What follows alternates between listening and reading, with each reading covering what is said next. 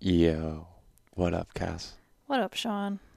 Setting up this new Zoom call Mm-hmm. with our dear friend Nicholas Powers. Yeah, we've been recording video of these, and we're putting them out on YouTube. YouTube.com/veryape if you want to hang with us in the digital, in the visual. Yeah, in the visual realm. Connecting to a meeting. Nicholas Powers is a poet, an author, a writer, an activist, a professor. He's so many things. And he's our most frequented guest on the Very Ape podcast. So, it's like to have him back. We've never spoken to him remotely. Normally when we do this, it's like such good vibes. Like he'll come over, we hang out for a couple hours, we have dinner, we have some wine, we really settle in, and then we get on here. And it's created like an atmosphere for some really great conversations, some of my favorite conversations we've ever had on this podcast. Yeah, so this is going to be a little different, but I think it'll be just the same in some ways. He said he's going to bring some wine, so Oh, cool. Yeah, as long as he's drinking wine, I think it'll be we'll fun. vibe out. Yeah. Just waiting for him to join. He's one of the few people that can get us to drink wine. Yeah. You know? I'm ready. Earphones. It affects me too much. Okay. Ooh, Jesus Christ. Jesus Christ. This is going to be loud, isn't it? Let's see. Nicholas. There. Oh. Ooh, there you are. Yes. There we are. Wow. Can you hear us? Oh. Yeah. Oh my God. I want to hug both of you so much. I know, dude. I know, same. This is crazy. What the Oh fuck? God. I'm like, can I be your plus one? Oh my God. I'm so hungry for touch. This is our plus one over here. Hey, plus one. There's Carrie. Good to see you. They're just figuring out some technical stuff. Yeah. Mm, Yeah, this is Carrie. Mwah. Yeah, she's going to do another podcast in the other room, but Yeah. we'll be here with you.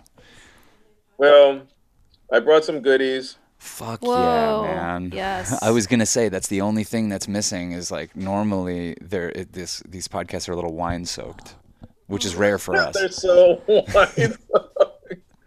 Yeah, they are. How's it been going, dog? It's been going. It's been going. I'm so touch hungry. I'm dry humping my pillow. Oh. I'm looking out the window and just making Morse code signs to the people passing on the street. Mm. Yeah, there's like an illicit economy of underground handshakes. I never knew that handshakes could be so erotic. I've had like the most sexual handshakes with working class Caribbean guys here. Oh my God. Wow. We touch, and yeah, he's just like, you want to be mine? I mean, people are really, really hungry, really hungry. Oh man, it must be setting us up for some sort of orgasmic coming back together reunion, you know. Yeah, there's gonna be orgies in the street. We're gonna lick each other's eyeballs. It's gonna be crazy. I don't know. What do you think? Do you think it's that big public orgy is gonna happen in the summer? Are people just gonna lose their shit, I think or people are are going to we be still breaking gonna some be? rules. Yeah, There's going to be some rules being broken, I think. I think relationships are going to start expanding because they're going to realize like, we could, bring in two, three. We could create a little small group of people who can touch each other and that we all try to stay safe together, right? yeah. I'm thinking that too. This is like Terrence McKenna says about psychedelics. This is a boundary dissolving experience, and I thought Kaz had a really good point the other morning. She woke up and she was like, "Can you imagine us ever like going to war again after this or invading another country? Like it seems like Yeah, we're getting yeah. our priorities straight. At least that's how I feel. I don't fucking know. I'm isolated. No, Cass, I think that's actually a good point because when you have such a kind of dire crisis that over overwhelms war and overwhelms work and overwhelms our everyday schedule. It's our minds get rewired, and you Mm. realize like, oh, the actually this thing actually has more value than these territorial disputes, or the higher numbers in our bank account, or like all of those things that we thought were so important. And now we're just like, well, I don't want my grandparents to die, so I guess I'll stay inside. Right. Yeah. Or our parents, and I think, or ourselves, you know, and Yeah. it's I agree. I agree. It makes me sad though, like that we're Yeah. I know it couldn't be out of love. It couldn't be out of some really good music. Yeah, that's like we were just saying this on another podcast that like without the kind of the death and suffering, this is a little bit of a lot of the stuff we've been talking about in our podcasts. This like the psychedelic socialist future that we pray for and that we try to pave the way for. It's like the event that would need to precede something like that is happening right now. That's what it feels Yeah. like. No, it's not. You're right, because I think when we were talking about it, there was always kind of like two categories of big causes that would create a kind of global shift in consciousness, and those two categories tended to be either negative, like a crisis, like the economic total meltdown, which is kind of what we're experiencing now, or the other one was positive, which was that that we just realized from our body up, from like our belly buttons up to our brains, that we desperately needed love, and we needed companionship and authentic and intimacy with integrity. That we needed these things, and that would be a propellant to get past these kind of calcified obstacles in our way of really old school capitalism from like the 1950s. It's still like lingering, um, race, you know really abusive and outdated notions of gender and how we treat women and men, like all these Mm, calcified obstacles. We would like, let's get past this, like this kind of mm, strict binary of gender. Let's get past this. And we thought that would be a propellant, either negative or positive. And it mm. turns out that they're actually quite interconnected. Yeah. Who knew? There's Right. like an umbilical cord from heaven and hell going back and forth, and it's filled with like disco music and skeletons. Mm, So mm. who knew? I mean, how great would it be if that were the case? If like some Beatles-esque like new music came out that we were all like, holy fuck, let's drop everything and devote ourselves to this, to love. Like, oh, this is such a fucking profound reminder of our love and our interconnectivity. Like, let's just drop the way things were. Kind of like if you're in a Mm, bad relationship and you meet somebody and you're like, oh, like that's what happened with us. As, I met Cass and it melted away previous mm, stories. It melted away my previous value system, my priorities. Everything just melted away. It was like starting over a forest fire. That's why we have this huge forest fire mural behind us. It's like kind of a representation yeah. of how we got started. And it would be such a beautiful thing if it were like music or a movie or a meme or a speech that someone gave, but it's we're so stuck in our egos that it's really hard to come out of it without the collective bad trip that kind of we're going through right now. I know I Yeah. personally need this, you know what I mean? I see myself making adjustments that I know intellectually I wanted to make like 5 years ago, but now is the time to actually make them, to actually save every frickin' jar I use every plastic bag as if it's the last plastic bag I'll ever have, you know? Think twice about how we spend our money. Like right now, the money we have, especially the position we're in, we're like, this could be the last money we see for a long fucking time. So you start to like pay attention to your mindless consumption habits a little bit more, and that's That's just just a great. Yeah, I hear you. It's. I wonder if you think that this is applicable. Like the old Buddhist doctrine of like detachment, mm, Hmm. and it's something that I've had to become aware of because I was teaching this semester Siddhartha and the Bhagavad Gita Hmm. at the same time, because they obviously reference each other, and the the central theme in both, uh, holy text as well as like novel, was detachment, getting the ego to separate itself from the phenomena of the world. and to almost kind of, take like an audience perspective and look at the passing of pleasure and pain and triumph and failure as if you're watching a movie and just kind of being detached from it from a spiritual perspective, that whatever you go through, it's only temporary, it's ephemeral, and even life and death is ephemeral. And obviously in Hindu theology, that your spirit transcends your body and goes into another body in the cycle of karma. But at the core of it was detachment. That was like the first step towards enlightenment.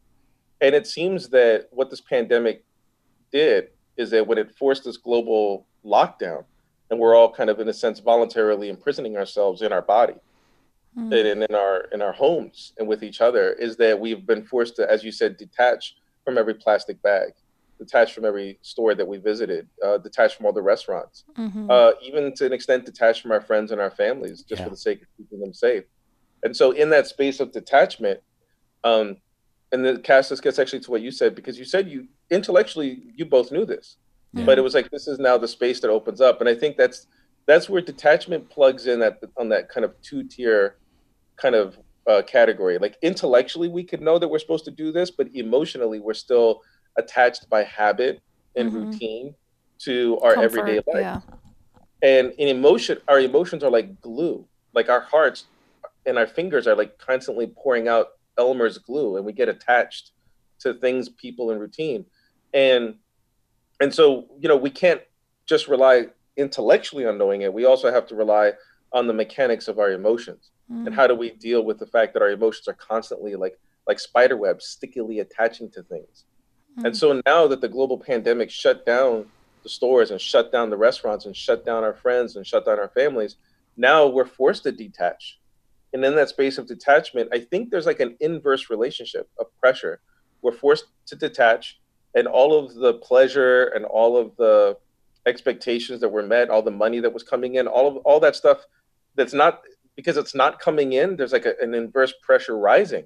Like, when are we going to get it? When are we going to get it? When is my bank account going to get fed? When is my heart going to get fed? When are my hands my hungry hands, when are they going to get fed? And we're all like, har, har, har. It's like Hungry Hippo, that crazy 80s game where those hippos are like snatching shit, right? So, and so I think that pressure is going to release into a renaissance of art and culture and politics. Oh, absolutely. And, Absolutely. right? Like, there's no doubt in my mind. I feel like we're already seeing like the little wispy beginnings of it. Like people are Yeah. starting to realize their power. And it reminds me, like, we did this vision quest this summer where we just sat in the woods. Mm, It's a Lakota tradition. It's mm, awesome. It's incredible. And you sit there and you don't eat anything, you don't drink anything, you don't sleep. You mm. don't write anything, you don't say anything, you don't sing, and you're complete solitude by yourself. So you're out there for 4 days by yourself, just praying. And there's different levels to it. There's 7 day ones, there's 10 day ones, there's month long ones. They're insane. But man, do you go through the gamut of bearing witness to what your attachments were when you're sitting out there. And halfway into day one, you're like, I don't need fucking shit. As a matter of fact, this is what I needed. Right. I don't need all the things that I think I need to help me get through a day. Scrollaholism, fucking nonstop media consumption, all the stimulation that we're basically medicating with. When Yeah. you take that away, even for a half a day, all these other instincts start to kick in. And to me, they're my better instincts. They Yep. have to do with love. They're not judgment. It takes me out of the scarcity mindset. And I think that's kind of what we're a little bit being forced to do right now. And on the other side of the vision quest, what was awesome was like, I don't need to return to those things. Maybe Yeah. some bad habits will slip back in or whatever. But Hmm. I don't, for the most part, the way I was living my life before the vision quest wasn't working as well for me. So here's my new operating system, and let's proceed like that. And what a gift that we all have this time. Yeah, I love the idea that we're getting rebooted, and Yeah. that that you can realize that like maybe some of the stuff that you thought was someone else irritating you, you still go through that waves of up and downs when you don't even leave your apartment. So like who's really responsible for the ups and downs of your emotions? Is it the outside forces? I'm for sure for a lot of people have recognized some relief without having to do the grind. Um, Yeah. Yeah. how has it been for you, Nick? How are you like Have you been able to see your son, or how's that going? Yeah, yeah. So every week or so, like so it's about like once a week. I guess technically it's twice a week. I take the car, and so Mm. my mom has been trying to get me to take her like really ancient Prius. It's like Mm. a Flintstone car that you have to pedal with your feet. And so she's like, please take the car. So finally she gave me the car. So because obviously public transportation is not an option. And so I've been taking the car about once, like twice a week, once in the beginning, once at the end to go drop True off and then go pick him up. And so we've been spending a lot of time together and it's been really good because he doesn't know there's a pandemic Right. and he's just discovering the world. And so he's been my anchor. I can follow him around the park and he's discovering the world in a very innocent way. And for him, because he's so small and everything is so new, I mean, what he senses through his eyes and his ears and his skin and his nose and his tongue, they almost like they're like experiences that pass through the kind of bubbles of words. They go inside a word, they stay in it for a little while, and they pass right back out. Mm. Because words for him don't mean things yet. He's still playing with words, and so it's wild to see him uh, not in history. He doesn't know there's a pandemic. He just Right. knows that the grass is green or it's cold. He knows that the slide is wet and his ass is wet too. It's like he knows that the puddle that looks really nice when things ripple in the puddle. And so he helps rescue me, and Mm. my consciousness goes into his eyes and his ears and his body. And through him, he keeps me anchored to like, oh, yes, there's all this happening, but if you stay here now, you can actually enjoy this very, very rich world. Mm. And that the richness of the world through my 2-year-old son's eyes is pretty amazing. So, I Mm. mean, so we kind of help each other out. Like, I'm his dad, make sure he's fed and safe and clean. But he's my son, and it's almost like a double play. He's both my son, but he's also like my sunlight, and he helps me Yeah. see things in a new way. And so he keeps Mm. me grounded. So, and I think having a big love, like the love of a child, that it anchors me so that even as the waves of the headlines, like the newspapers are like these waves, and the words from the cell phone and the words from the computer screen are like waves, and waves often of panic. Even Mm. as the waves of panic come, it's nice to be anchored by my son's love so that, I can bob up and down, but I'm not going to snap and be tossed about. And that's because, I can just hang out with him. So I'm fucking lucky, Mm. Yeah. Yeah. that that my son is my anchor in an odd way, and I didn't expect that, to be honest. I thought he would add more stress to my life, and I was willing to work through that stress, but it turned out to be exactly the opposite. He's Mm. actually a stress reliever. Wow, like he's like holding space in pure consciousness, like before you're attached to language and you're attached to narratives and you're attached to culture and all this stuff. You're in this very, very, very pure state that is like it's amazing to be around. I can't even imagine what it must be like being a Yeah, father. I mean, he's like a walking psychedelic trip. Mm. He alters my consciousness all the time. Yeah. He's like the strongest LSD you could ever take, which is a Damn, you're weird gonna thing to make say us want about to your have kids. 2-year-old. Oh man, I'm not ready for that trip. Yeah. Yeah. Wow.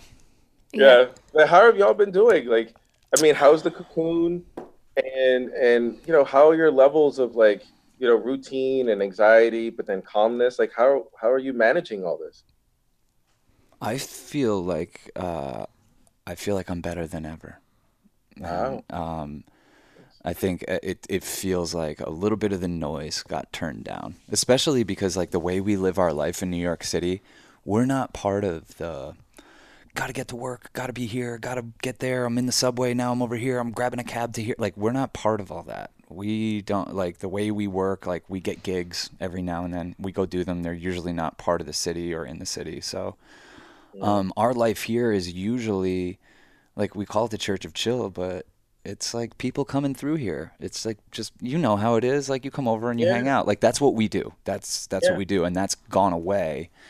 But it's kind of been replaced by like a bigger heart. I feel like I have a bigger heart. Mm. I feel like I have more of a capacity to see through to the place that I need to see into people where I have compassion for them. That's what I feel like this has done for me.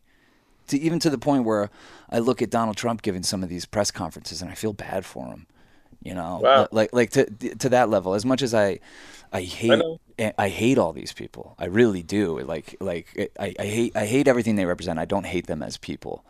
Andrew Cuomo, I hate and despise everything that this guy represents, but I feel bad for him.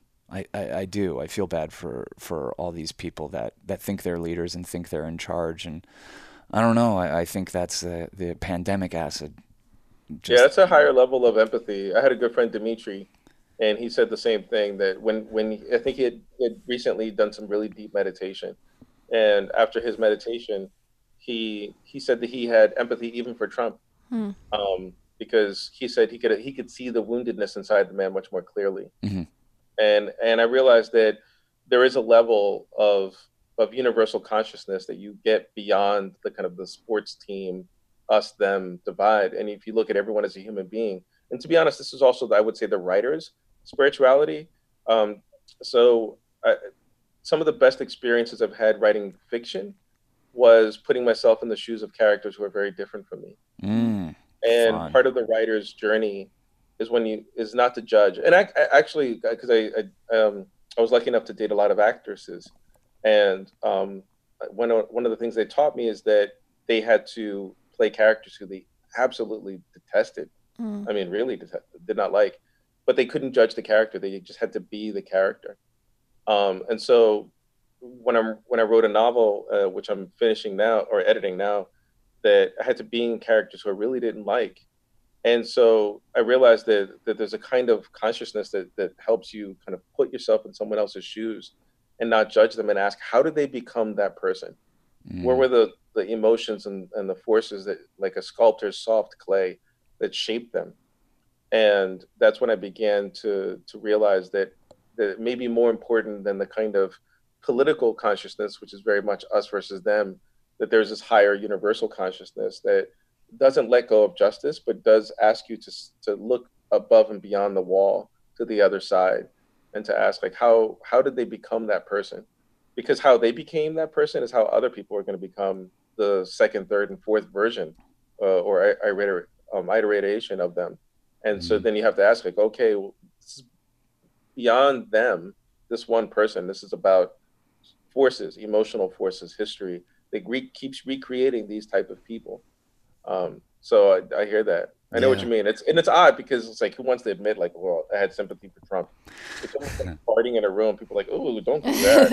Yeah, How dare you have sympathy for Trump? yeah. Trump, Yeah, we've you know? become so ridiculous. The media has us so tightly wound and so ridiculous. And I think when you quit that stuff, when you sit in meditation, when you take the psychedelics, when you go on the vision quest, when you Yeah, really do this pandemic right, you're sitting with your own wounds. And as scary as that can be, that will, I don't know, it'll expand your consciousness.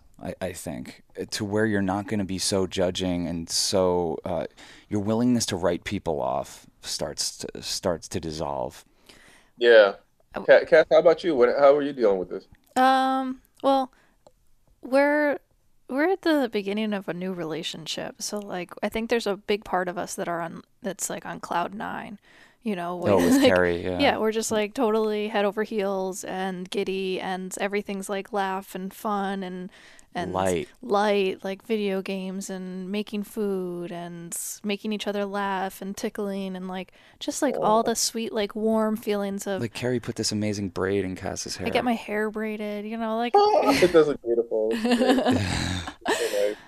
So I think that's like, I can't, I mean, that's the hugest part of our life right now is like, this wouldn't have changed our life so much. And I don't know who Sean and I would have been if we were doing this alone. But from the first day of isolation, we were with Carrie because we Mm, had connected like a couple weekends before this whole thing started. So it just felt natural for us to like see where this goes. And it's been going great. So we're definitely high on love. I'm not embarrassed about it, and I it's think that could cosmic have. timing for sure. I think that oh, that's so good. we could have and hopefully would have still experienced that like new love feeling even if Carrie hadn't come into our life. Because everybody like Hmm. that's the whole thing. Like people are a placebo. Like it isn't her really. It's Yeah. us. It's like we get to be around this person that reflects back at us our best qualities, and with this like with these new fresh eyes on who we are, and like we get to see ourselves as that again. So Yeah. it's almost like a regaining of innocence type of feeling, and everything that goes along with that are actually things that I think we used to hold at bay a little bit, but now we're like, fuck it, what's the big deal? Like not the type of people who will watch movies or TV Yeah. or play video games. Well, like Yeah. forget about it. And, like this Yeah. happens, and you start to like loosen up a little bit, and you're like, why not? Cass will have a Yeah. beer with Carrie. I You mean, know, and I think like also the thing about us is like we love to make other people happy. You know what I mean? Like I want to, like it brings me so much joy to make someone else feel good, you know? And when you have more than just one person and like he knows all my tricks, you know what I mean? So like mm. I love it. Yeah. um Oh yeah. Have you ever heard the term compersion? A good friend of mine, Lee, um, he introduced me to that word, and I think so. I guess correct me if I'm wrong, but I think compersion um, is the kind of the tension in polyamory as you're beginning to kind of slowly kind of open up, and that kind of tension between like totally opening up and like. So I don't know. I mean, it's a little So bit fuzzy for me. So you tell me. it almost feels like it might be like the opposite of jealousy. It's like the Oh. genuine feeling of joy being produced by the people that you love finding more joy, whether that has anything to do with you or Oh, not. okay, that's even better. Yeah. yeah. Yeah, Even it's really better. cool. It's very psychedelic. Compersion is a very psychedelic thing. Cass was obviously she was the first one that was onto that way of Yeah, thinking in our relationship. She's naturally just much more like that. But yeah. it's like it's this view of the world where you're really not threatened, because if you could use like a relationship like what we have, we're very attached to each other. We've been together a long time. We've done a lot of things together. But if you Mm, can use that as a thing to kind of soften your judgments and not be as possessive, like this being the example of that, I think that spreads to every part of your world. And mm, that's like a really amazing quality to radiate. I think that's why people are especially attracted to Cass, or might be attracted to us as You people. are. Yeah, but like I think as people, we're never looking to fucking shit on anyone, or like I'm never the person that like sees my friend publish a book or put out a movie or do this or that, and I'm like, meh, meh, meh, what is it? Like it, I know what you mean. I know. I know. I like know. you know what I mean? I'm psyched for them. Like I'm so psyched for all of our friends, and like we cheer each Well, other like on. life is Yeah. like this beautiful garden and you want to like water your friends' water beds, and that doesn't mean you get to be the person who picks the flower and you get to look at the flower all the time, but you know that there's that flower out in the world, whether or not you're the one who gets to personally enjoy it. And so when I kind of like made that switch, which had to go through like a lot of darkness and jealousy and a lot of like threats and all that Mm, kind of stuff, it was like, oh, it's so nice. But It's something you have to earn though, by actually going into the shadow realm and being like, where was this jealousy rooted to begin with? Was it even in this lifetime? And just trudging up all the stuff, drinking the ayahuasca, fucking puking your brains out, yeah. drinking it again, puke your brains out, have a big fight, fucking yell at each other, pretend you're gonna fucking break up, all the things that you fucking gotta do to like just bring it all up to the surface. Let's bring it up to the surface and just like move this energy, kind of Yeah. pave the way for us to do a relationship like what we're doing with Carrie right now, which wasn't something we were out in the world seeking or looking for or anything like that. It just starts happening because you're grooving. I'm so addicted to like clearing patterns, you know, and I think what Mm, you're asking is like even yeah. more than this going on is like I'm taking the time to we're working with this magic man Gabriel who we've had on the podcast a few times who we met down in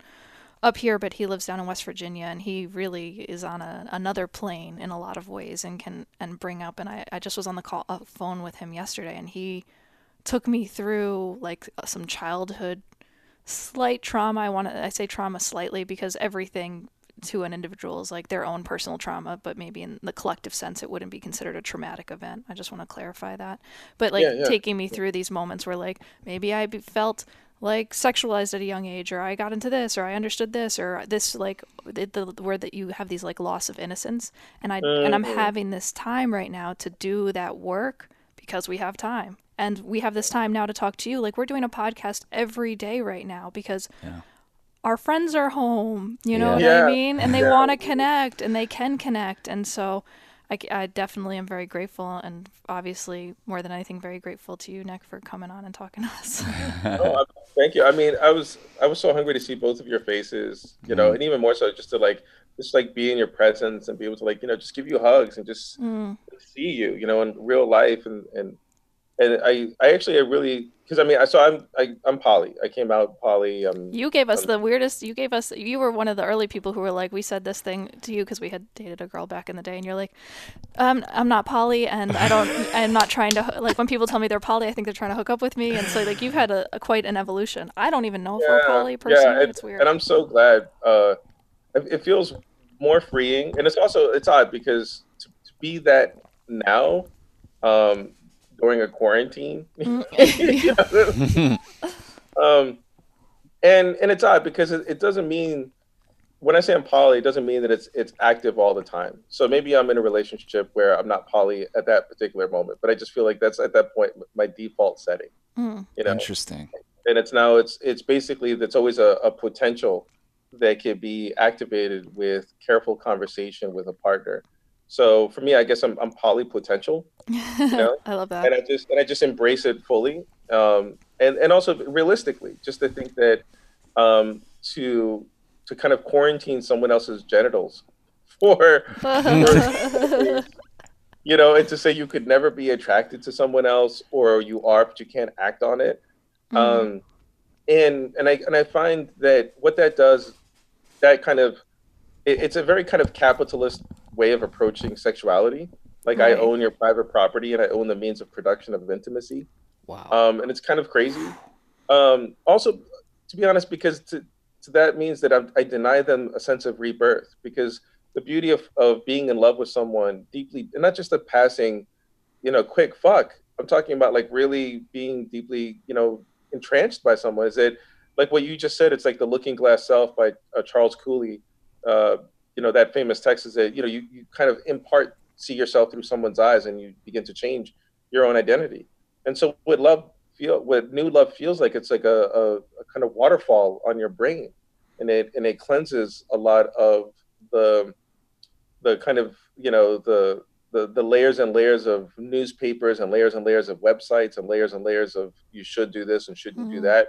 And it cleans it off, and you see yourself as a radiant child, and you're being held, you know, close to someone else's body, and you realize that you deserve love, and it gives you a rebirth. You're like, all these qualities that I liked about me, but I was afraid to embrace, now I can embrace them, and things I didn't even see about me that the other person sees, now they can come to the surface. And why would I want to deny someone the chance to be reborn in someone else's eyes because I'm afraid that they're going to leave? Yeah. You know, that doesn't make any sense. So, you know, I think the greatest form of love I want to practice is generosity, or polyamorous generosity, where, you know, that you can actually go ahead and be reborn in someone's eyes, and come back and teach me who you are now, rather than, stay inside our relationship forever and ever, and never, and only be reborn through my eyes, which means that you may be trapped inside the version I have of you. Yeah. And that's unfair, you know? So I want my lovers to be butterfly whores. Butterfly horse. I love that. Go off. I feel like Go off with your new wings. And I want your wings to be mirrors, and I want you to reflect all the faces that you meet and all these new places. New faces, new places. Yeah. Go off, butterfly whore. Butterfly whore. Go off. Oh man, I feel like I do a double dance with it, because like I totally agree with that, and I obviously practice it, like wanting Sean to be love and feel love, and do what's right for him. But it's this dance between, not one person can fulfill every need you have, but at the same time, this one person is the infinite universe also. So putting him in a box of the kind of person he's going to reflect back to me, and limiting that and being like, well, I'm only ever going to see this reflection. That is this like limiting belief about who I can be, and then who he can reflect back to me, because it is this mirror. And so there's like infinite depth to my partner that I've like really sunk into, that makes me feel like I could be with him just him for the rest of my life. You know what I mean? Like there isn't this need, yearning. Neither one of us have that like yearning for another partner or to be with someone else. It's funny, we have a friend who's pretty famous. He's actually having a big moment right now in his fame. I won't mention who it is, but people might understand who I'm talking about. And him and his wife the other day put out a video on Instagram, basically saying, "Yeah, we want to expand our relationship. If you want to date us, hit us up."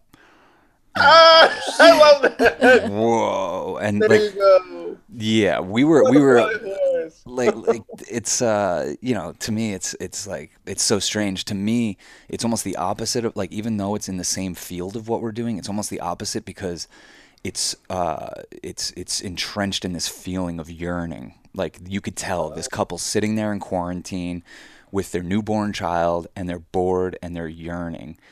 And so instead of meeting someone, liking them, and asking them out, they're just asking everyone out, and they'll see if they like them later.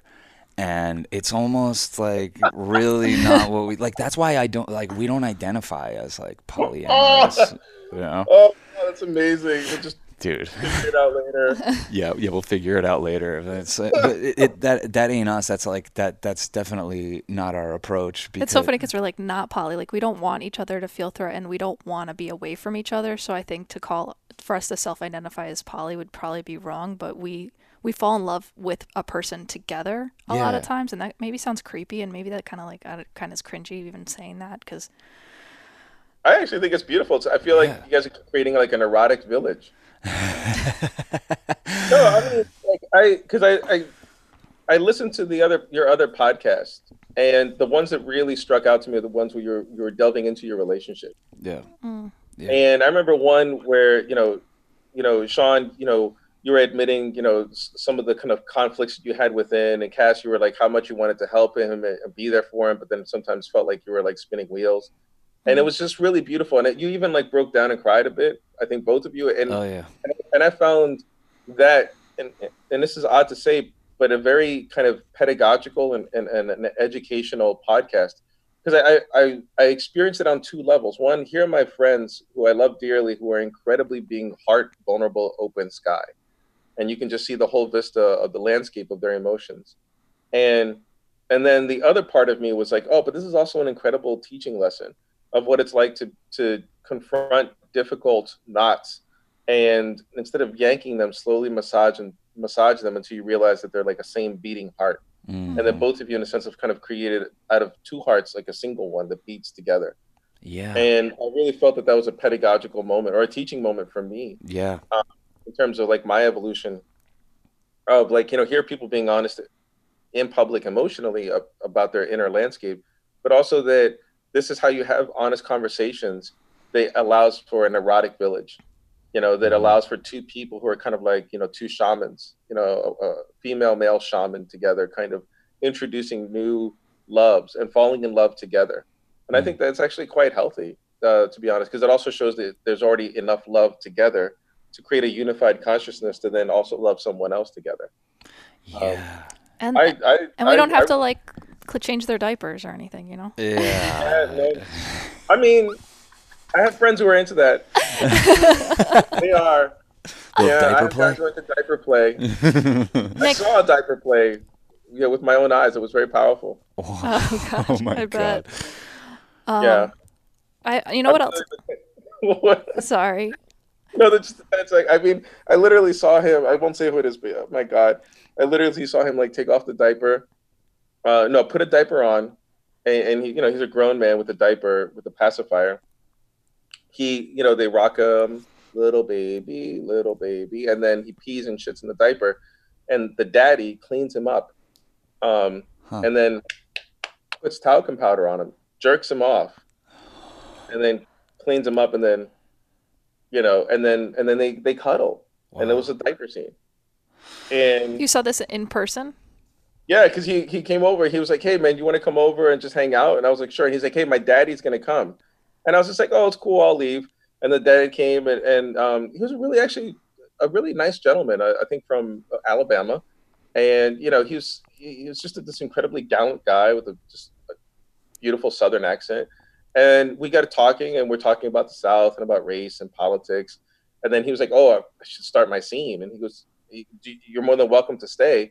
And like the two parts of me, like the bourgeois part of me, is just like, "Oh, I should go because this is," but the little like mischievous part of me is like, "Oh, how many times am I going to see Diaper play in person? Oh my Like, god. I got to see this." So I sat my ass down, but I asked him, I was like, are you cool having an audience? And they're just like, if we could get you popcorn, we'd get you. Just hang out and just enjoy and give us a scorecard afterwards. And so he did the whole thing, the diaper, the peeing, the shedding, talcum powder. Wow. And then at the end, he was just like, and I was like the Canadian judge. I was like, 10. 10. Wow, Nick. You win the Olympics.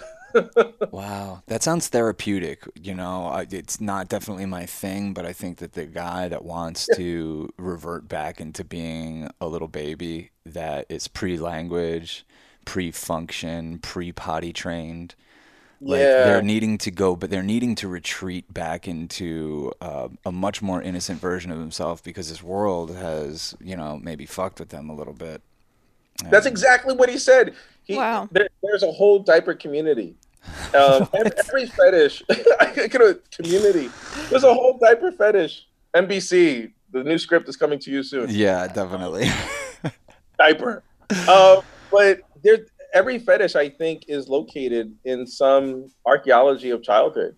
I Mm. think every fetish is a knot in one's history where something was frozen in place, something was locked in place, and your adult life had to kind of swim like water going around the dam. It had to kind of swim around that blocked place inside of you because you still had to live, you had to grow, you had to get a job, you had to discover love or lose love. You still had to go through life, but there was always that block. And I think what fetishes do, or the fetish communities, is that they find specific fetishes that actually are really subliminal addresses to a blocked part of one's childhood. And I Mm. think that adults reenacting fetishes are ways of opening up. So diaper, it's all about vulnerability, to be honest. Yeah. Wow. Yeah. And it's about people who felt vulnerable and wanted to feel safe because they didn't feel safe.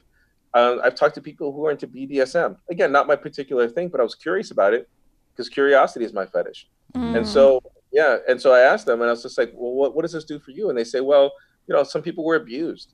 And what they do is they reenact the abuse until they feel like they can master it. Some people I know are into rape play, women. And they do that not even because they were somewhere, but not because they were raped, but because they were afraid or they knew. And so what they did is they want to master the fear of it. I mean, there's a lot of reasons why people do fetishes, and I think it's usually locked in a trauma that has blocked the flow of their life, and they go back and they open up that trauma so they can go ahead and reclaim parts of their lives that have been suppressed. Wow. And so Mm. it's kind of like Freud wearing leather. Yeah. Yeah. Imagine Freud with a flogger, Yeah. you know?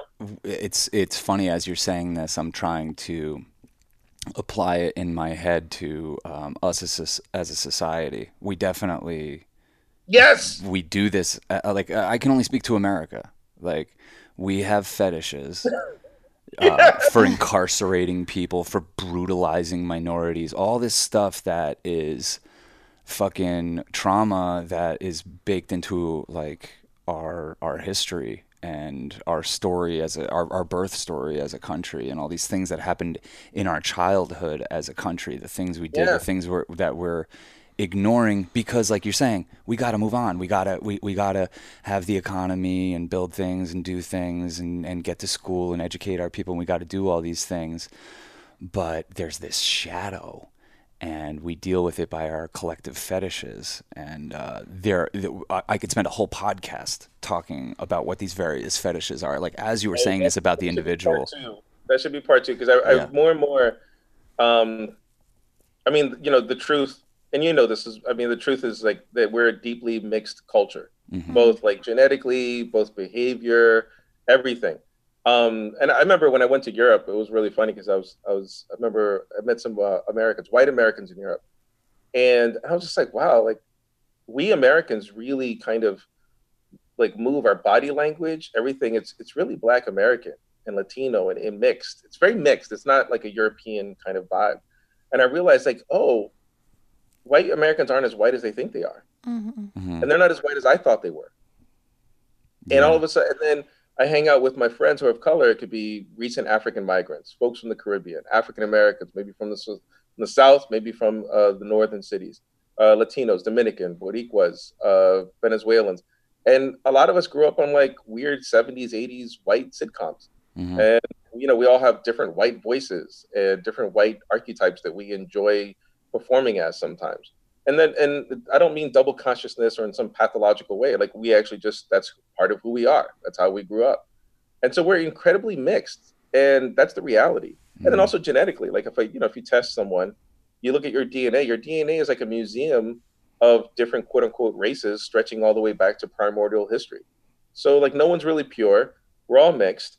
But you're right, we have these weird fetishes. I think race is America's fetish. Oh yeah. Mm. Oh So yeah. weird. And like now I'm coming to the place where it's like it's not genetic, it's not cultural, but like a lot of the hate and the anger and the sorrow and the trauma and the grief, and like you said, the mass incarceration, it's a weird reenactment of a racial trauma that the country hasn't really kind of just excised, gotten Yeah. out of, exercised, like just you know, get it Yeah. out It gets and put it out there. reinforced. And so, when I hear arguments about reparations, I was like, yeah, half of it's about the money, but half of it is really more about recognition, you know? Yeah. Yeah. I mean that's why it's And so again, important, I think. yeah, it's just about recognition, but it's also like I think so much of this country is also built on poor people. And we haven't really recognized like what happens to poor people across race, white, black, Latino, Asian, like poor people. We haven't. It's like there's all these like fetishes that we have. Like one really clear fetish I had, that was kind of broken for me. Um, it happened a couple of years ago, to be honest. And I remember because I grew up a little bit with Puerto Rican nationalism, Black nationalism, which is healthy because it helps you realize how much racism has poisoned my psyche, and nationalism was a good way of getting it out. Like, oh, okay, I could clearly see how white supremacy infiltrated my particular mind and how I needed to get it out. But what it did is it sometimes made me stupidly angry in reverse, stupidly angry at white people. When the reason I say stupidly angry is I remember when a good friend of mine, I won't mention his name, but he went through some white guy. And he's like a brother to me. I love him. And we've known each other for 20 years. Took me to Burning Man. And he went through some really, really hard times and kind of went through some alcoholic times too. And, he took care of me when I was going through hard times. And I remember when he was there and I would just spend hours talking with him. And I looked at him and I just looked at his eyes and I looked at his face and the emotion coming off of his face, and it just struck me. I was just like, I couldn't see him as white. I could just only see him as a human being who was suffering. And it Mm. really kind of shattered like a little bit of like this kind of anger that I had towards white America, because I realized like, wait, what if I kind of stopped saying white and just kind of peeled off that label? I can put it back on. But if I Yeah. just peeled off that label and I just looked at it and I just saw human beings who are suffering. Yeah. And all of a sudden, like it just struck me. And it changed me. Now it didn't change me all at once. I still had flashes of kind of racial anger, but it started on me on my trajectory of looking at pain on a human level Yeah. and not always through a racial lens. And then oddly enough, after that I could see how race defined it in a more specific way. Mm. And then eventually I pulled back and I thought, oh my God, race is not about genetics, it's about trauma and fetish. Yeah. And we, in class, it's about trauma and historical fetish. Mm. And so I pulled back and I was like, oh, and I looked at my friend who eventually got out and got into a lot of better space, and he's in a much better place now. And going with him into that kind of the bottom of the pit and being forced to see him just as a human being forced me to realize that, like, oh, one of the consequences of dealing with racism is that it could be so inside my head that I could forget that that the reason I'm angry is that my humanity was denied, and for me to deny other people's humanity by only seeing them as white was actually in a sense trapping me in the very thing that I wanted to get out of. Mm. Does that make sense? Yeah. So it was a very weird. It was weird because I hadn't been really raised to think like that, to be honest. And so finally, I got to that place. And now, when you say fetish, I was just like, I feel like America needs a daddy. It needs Yeah. a leather daddy, and it needs to shit in its diaper. and it needs to be cleaned and jerked off. And it's I think, yeah, I don't know. I think, yeah, America needs like, and I think maybe the weird way this pandemic is like we're shitting in our diapers. Mm-hmm. Yeah. No one's getting, anyone else who hears this is gonna be like, you guys are fucking crazy. Are you high? And yes, it's the truth. America needs to shit in its diapers. Oh, Get absolutely. cleaned up. Like that bit of humiliation that comes along with that feeling, because like Yeah. shitting yourself, like to me, there's no worse thing that could really kind of happen to your body if you were out like shitting yourself. I'd rather puke. I'd rather someone punch me in the face. Like there's so many things I would rather happen than shit Like, myself. shit on yourself. Yeah. Oh, because it gets yeah. so on you and it smells. But couldn't we use a dose of that kind of humiliation here? Wouldn't that dissolve this fucking toxic feeling of American exceptionalism? Isn't Trump the humiliation, or people not humiliated by him collectively? I think he is pretty humiliating. Yeah. Yeah, it's so weird. The people who are ashamed about of him and who see him as like a turd in the American diaper are the liberals who didn't vote for him, and the people who aren't ashamed of him, they see him as this great glistening orange penis arching up back to like, Yeah. George Totally. Oh my God. Yeah, they think George Washington is going to suck Donald Trump like an American penis. Like it's a really weird. Like, That visual is really strong for some I'm reason. so sorry. It's the wine. George Yeah. Washington is giving America a Donald Trump blowjob, so it's a very fucked up. Mm. So it's like we shouldn't be ashamed of him. We didn't, elect him, but God, yeah, it's. I think now the beautiful thing about this pandemic is that people are staying inside because of solidarity. They don't want people to die. Yeah. And so we're willing to stay inside. Like no one really wants to give up their constitutional right to gather voluntarily. But that's what Right. we've done. No one Yeah. thinks the Constitution is canceled. But we've in effect said we're not going to practice our constitutional right to gather because we don't want people to die. So we're doing that upon ourselves. Now, we don't think it's revoked permanently. We're just doing it temporarily because we want our grandparents to see our grandchildren or to see our children. And so this great act of solidarity is though coming at a cost. And it's coming that a lot of us are going to go into debt. There's rent that we can't pay. There's student loans that we can't pay. There's regular bills that we can't pay. Our cell phones may get shut off, which means we're going to be cut off from like the digital world. And all of this, we're almost like the soldiers who go off to a war and say, look, I came back without my legs. I did this for the country. Can you help me? So a lot of people are like, look, I went into debt for the country. I didn't want to go into debt. I didn't want to lose out on my mortgage, but I did it because I didn't want people to die. So since I did this, I took a hit for the team. Why doesn't the team help me out? And I think that this is where, I think, to be honest, this is where, UBI, Medicare for all, I think the most progressive policy ideas now are no longer Marxist, socialist. I think, to be honest, they're just like almost conservative now. Because they're just like almost like conservative ideas just to help people who in solidarity went further into debt to save lives. Yes. And so now we need the government to help us out in our time of need once the pandemic goes over. Now, there may be a new pandemic, which means we really have to shift things even more. But one thing I realized is that when I was looking, and this is the New York Times article, so the New York Times, no less, which you can argue about their centrist interpretation, but at least they try to get the facts right. And for the most part, they succeed in getting the facts right. And so what do? They say basically that we've, in practice, are doing modern monetary theory, which means that you can print, not print, but the Treasury Department and the Federal Reserve can do some fiscal magic to basically create money out of nothing, which is what, bank leveraging or fractional banking is. So they've made money out of nothing. And that boggles me, not to get lost in the arcane minutia of financial or economic theory, which I'm not that interested in. But what I am interested in is that, are you telling me that this abundant amount of money was there the whole time and no one had to be poor? Yeah. No one had to go without Medicare. No one had to go without hospital or therapy or, homelessness. Like all that pain and suffering that we step over in the streets every fucking day, all the hunger. Like, this is one of the beats that I do for Truth Out in the Independent. 90 million people are living at barely twice the rate of the poverty line. Millions of children in the United States and around the world go to bed with their stomachs twisted in hunger knots.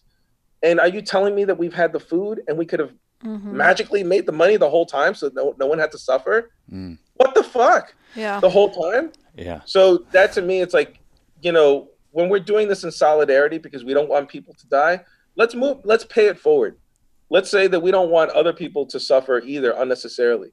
If there's no reason in a modern human evolved society that we need to pretend like these numbers are based on anything real, like gold, then maybe we can just make the goddamn money so that, and whether it's like typing a couple of numbers in the Treasury Department and switching them over to the Federal Reserve and then they buy it back, and then make it so that we have enough to pay for the Green New Deal, to pay for children having lunches at school, to pay for elders to have hospice care. Like that to me is the biggest thing. And that's what I want to claim from the mountaintop. Like, no one needs to suffer for a lack of money because we're the ones who make the money. Yeah. Now, it doesn't mean I want us to be like Zimbabwe. We need $1 billion to buy a loaf of bread, obviously. But I don't think that should be that rhetorical move should be legitimate. I don't think you should hold Zimbabwe or 1920s Germany over our head. I think there's ways to increase the amount of money so that people aren't suffering anymore. And so that to me is like, I just don't want to see poor people. I don't want to see homeless people anymore. They don't need. No one needs to be hungry. No one needs to be poor. We've always had enough. Why are there classes? These are things that I think people might have the time to ask themselves right now. They have us so divided over so many other things on the left-right paradigm that we haven't been looking at things through the lens of class warfare, which is when you look at this through the lens of class warfare, it's fucking alarming. When you look at mass incarceration through the lens of class warfare, it takes on a whole new level of reality. And, I think that this is kind of forcing our hand a little bit on that. It is. And that's the thing is I'm reading a book called Black Marxism by Cedric Robinson, which is really interesting because I taught a class on Black Marxism about 2-3 years ago, right before True was born. And one thing was interesting was that Cedric Robinson said, this Marx said a lot of interesting things, but what he missed was that in Europe, class, especially in early modern Europe, this was before, obviously, there were Africans or Turks or former colonized people in Europe, like Indonesians, etc., Africans in France. So before there were colonized people in Europe, before there was really mass colonization, that in early modern Europe, that what the class system did is create like a pyramid structure, and that there was no idea of whiteness, there was no idea of Europeanness. There was actually just specific ethnic groups who happened to be higher up on the class chain, and they would use migrant groups like Slavs, right? Right? Or Eastern Europeans, and they would import them to work in the factories or to work the manual labor, the hard physical labor, and then they were treated, quote unquote, black. In other words, they were treated as the Turks, the Mexicans. They were treated as the other because there wasn't. And so what that did is it reminded me, it's like, oh, this idea that we have the identity is like this hard, fixed silo is bullshit. It's bullshit. It's about power dynamics, who's in, who's out, and how you judge that. And so class to me is an engine creating in and out groups. Who's the person who gets in on the class? Who's the group that gets kicked out? And that's what class is. It's just an engine for in and out. I mean, it's more than that, but that's for the purposes of our conversation. That's what it was. And once I saw that, I was just like, we actually don't need class. And one of the reasons I know that we don't need class, and this is because of the world that all three of us belong to, is the festival world, the carnival world, the psychedelic world. What those worlds do, which is why they're always countercultural, is that they always melt down the ego. They melt down the self. They melt down the I. And they give you to that universal consciousness, that kind of summit mountaintop vision where you could see beyond the silos of identity and go beyond that and see the landscape of history in front of you. And it helps melt the ego and makes the ego seem very small. And like the ego is this one small, almost microscopic wheel, hub, that is intersecting all of these other microscopic billions and billions of ego hubs, and all the energy passing back and forth between us, like a web. And that we're just one small, tiny part of this larger web. and that none of us are really both either that important, but also that substantial in that big web. Mm. And so the melting of the ego is a very humble. And it also says, like, yeah, actually, we don't need class because what we need is a constant kind of mirroring and a rebirth in each other's eyes.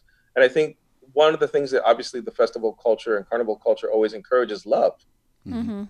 whether it's like stranger love, whether it's like dance floor love, whether it's like having sex in the tent love, whether it's smoking a joint, watching the sunrise at the playa. But it's always, or like listening to the birds wake up in the forest when you're in a festival near trees. It's like, it's just love. And what that love does is it says, yeah, of course we're different. We're always different. But there's also a core in us that allows us to understand each other, to transfer emotions and memories and ideas. And so we talk.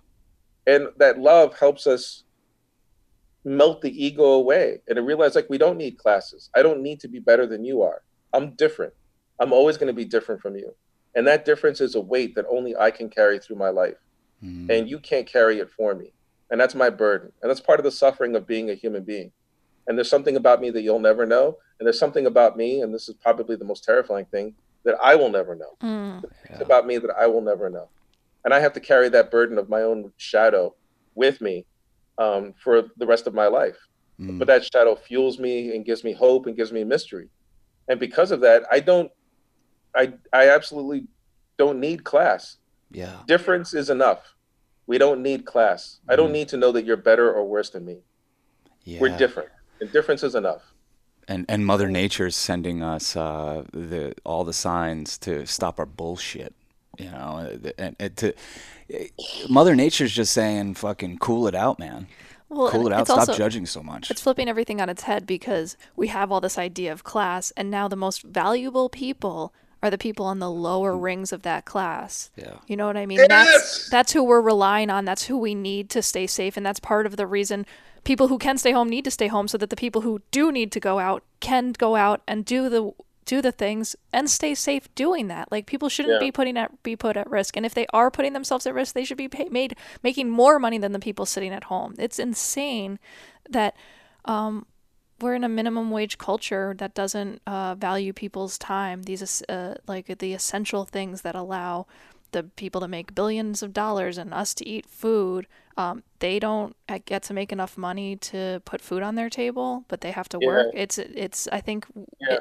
right now this is kind of bringing we all know this, but it's bringing a magnifying glass to the reality of it when you see a subway car full of black and brown people that's crowded in the midst of a pandemic. It's showing how little we value human life, and especially of different races. And that's, I mean, we know that with the prison system, but we have this idea that they did something wrong. You know what I mean? Yeah. And Yeah. now we're seeing, no, not only did they not do something wrong, they're working their asses off to make sure that you get your medicine and you get your groceries and that you get to like go to work and that the roads are fixed and all this stuff.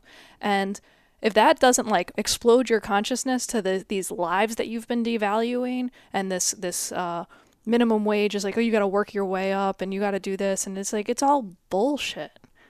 Yeah, no, you're right. Yeah, there's a great reckoning that needs to come out of this. Is that the people who we rely on the heaviest after, when this is over, and this may not be over, there may be more pandemics, but one of the things that definitely has to happen is a reckoning with who saves our ass, and it's the ambulance workers, it's those delivery guys, the Mexican Yeah. delivery guys Yeah. who are chirping our food to our doorsteps. Um, it's the police, who are out there. It's also the firefighters. It's also the people who fix the city, who are fixing, all the cables underground and keeping the subways and trains and buses running. Like all of the working class people of the city, the teachers, the daycare centers are going to open, and they're going to be on the front lines of whatever viruses are still, because kids are, I mean, I have a kid, kids are little virus sponges. Mm. Yeah. And so that means that the teachers and the daycare centers are going to be on the front lines. Their bodies are going to be taking the hit so that our kids have a place to go, especially if it's a virus that doesn't affect children. So I think there's a deep reckoning. Oh And, yeah. there was a report that came, Democracy Now! Noted a report. I wish I had the title at the tip of my tongue, but it basically was a report saying which jobs create an exponential benefit to society. beyond what they do, but actually has like a ripple effect that is not necessarily monetarily gauged. In other words, it's that the benefit they give to society is not reflected in the amount that they get paid. Right. And so nurses have a spillover effect because when they take care of someone, the people who love that person who's sick, they also feel better. And so there's a spillover effect. And because they feel better, they can go about their lives knowing that the person they love is safe. Firefighters, they help a building from being destroyed. What does that do? It has a spillover effect because that means maybe people don't have to move from that building. They can just get fixed up. I mean, there's just so much like spillover effect. And then, but the top, like the financial speculators, they actually don't actually offer a lot. No, not only do they not offer a lot, they hurt people. They hurt people. They hurt people. They get paid. It's like this weird inverse relationship where they get paid exponentially more, even though they actually do damage and don't help society much. Yeah. And the people who they get bonuses for giving us fucking late fees for not having enough money in our bank account. Fuck them. Fuck them. Fuck them to hell. No. Oh, yeah. The reckoning is going to come, and I don't know if people aren't sharpening the guillotines now. I don't know when they're going to, because just look at what's going on. All the people that you just mentioned, the teachers, the firefighters, the MTA workers, the delivery guys, all these people that are keeping this thing going right now are people that can't even afford to live in this fucking city. Like, what are we doing? Do you know how many cases there are of people that just got laid off and now they're on unemployment and their unemployment pays way more than their fucking job did? That's crazy. This is pathetic. And I saw somebody tweet this out the other day, and it was really, really brilliant way of putting it. They were like, if every billionaire on earth stopped working right now, we would never notice. If the people that earned them their fortunes stopped working, this fucking thing would shut down. So that just shows me where the power lies, and us awakening to that is the last thing that the powers that be, the status quo, wants. They really don't want us taking that medicine that is solidarity. They want us pitted against each other. They want us being greedy. They want us individuated and separated and in our own little narratives. And something like this is something like what we were saying at the beginning of this that I couldn't have even imagined happening, but I did always imagine that there could be a moment where globally we'd be facing something that we would have to get on the same page. I thought it was going to be like a meteorite or something, Well, like Amazon workers, I don't think they want to be revolutionaries. Like they want to make money and take care of their kids and do the thing. But when this pandemic has created this storm, this that is forcing them to be like, I'm not going to work, or forcing nurses to say like, I'm not putting my life at risk because you don't give us proper PPE. Like they don't want, I think most people who have those jobs don't want to do that, don't want to walk out. But now that they're forced to walk out because it's a matter of life and death, we're collectively going to awaken to the power again that striking has of walking out on the job, and that these things don't happen. People don't get cared for if people aren't caring for them. I think you're right. There was an interesting meme that I saw on Facebook, and it said that they're not heroes, they're hostages. They're basically held hostage because they need to take care of their family. And this hit home to me because I remember a little bit before, right as the pandemic was starting, and I remember I took a Long Island Railroad. So I dropped the True off, and then I took the Long Island Railroad from Penn Station to go to the campus. And when I was there, you know me, I'm like all like, da, da, da, da, da, da, da. So I'm always like in reporter mode. So I talked to the train conductor because, I love, hanging out and just talking to the folks as I'm waiting for the train. And as I'm talking to him, I said, hey man, how are you doing? He's just like, yeah, well, and I said, yeah, but how are you doing being here working when this rising fear of the pandemic is on everyone's mind? And he said, bruh, I got to take care of my family. Mm-hmm. I gotta support my family, and I'm out here, and I gotta be out here. And so I realized that there was, long before that meme appeared on Facebook, I had the experience of a working class man, basically, I think he was Latino, saying I'm basically being held hostage because if I don't work, I'm going to be, my family is going to suffer a lot more. And so I'm willing to put my body on the line of this virus. So the virus is attacking us, and there are people on the front lines like the MTA workers or the Long Island Railroad, et cetera, the city infrastructure workers. And so when I saw that, I was like, man, but this is the thing is that when we're creating the idea of that they are heroes, and I think that this is a particular phrase in our moment in American culture because the past 15, 20 years, much to my chagrin, I've enjoyed it, but I've also kind of got burnt out on it. We've been inundated, flooded, drowned with images of heroes, superheroes, Marvel, DC, Mhm. Captain America, Wolverine, X-Men, Superman, Batman, whatever. So our media has been recycling these heroes, which are almost in a sense kind of like 21st century representations that have the same function as Zeus and Poseidon and Athena and Hera and Artemis and Yemaya and all of the gods of antiquity. And so we've been inundated with a lot of superhero images, which so the idea of saying that working class people are heroes is a very, very powerful thing because there's been this built up electric charge in the idea of hero. So now we're transferring that energy in almost in a kind of a metaphoric sense to those who were once invisible. So this incredible alchemy has been going on in our culture. We're working class people who were of color, and people of color can be highly visible in some ways and very invisible in others. They can be highly visible in sports, highly visible in entertainment, highly visible in music, but almost invisible when it comes to working class, which Yeah. is odd because most people of color are not fucking rappers. Mm-hmm. They're Mhm. bus drivers. Now, maybe there's some bus drivers who are rappers. I'd like to meet them, but Yeah. they're not. Yeah, I mean, Right. most people are just drivers or work for UPS or some, you know what I mean? And so there was this weird inverse relationship because if you're a person of color, you're like, yeah, that's great. I'm happy about Future and whoever, and Kanye got a billion. But most of the people who you know are not that. They're like work at the MTA. And so all of a sudden, there's this incredible change in visibility. Working class people who are invisible are now highly visible, and they're visible with this incredibly powerful alchemy of superheroes, which has been now strong for the past 20 years.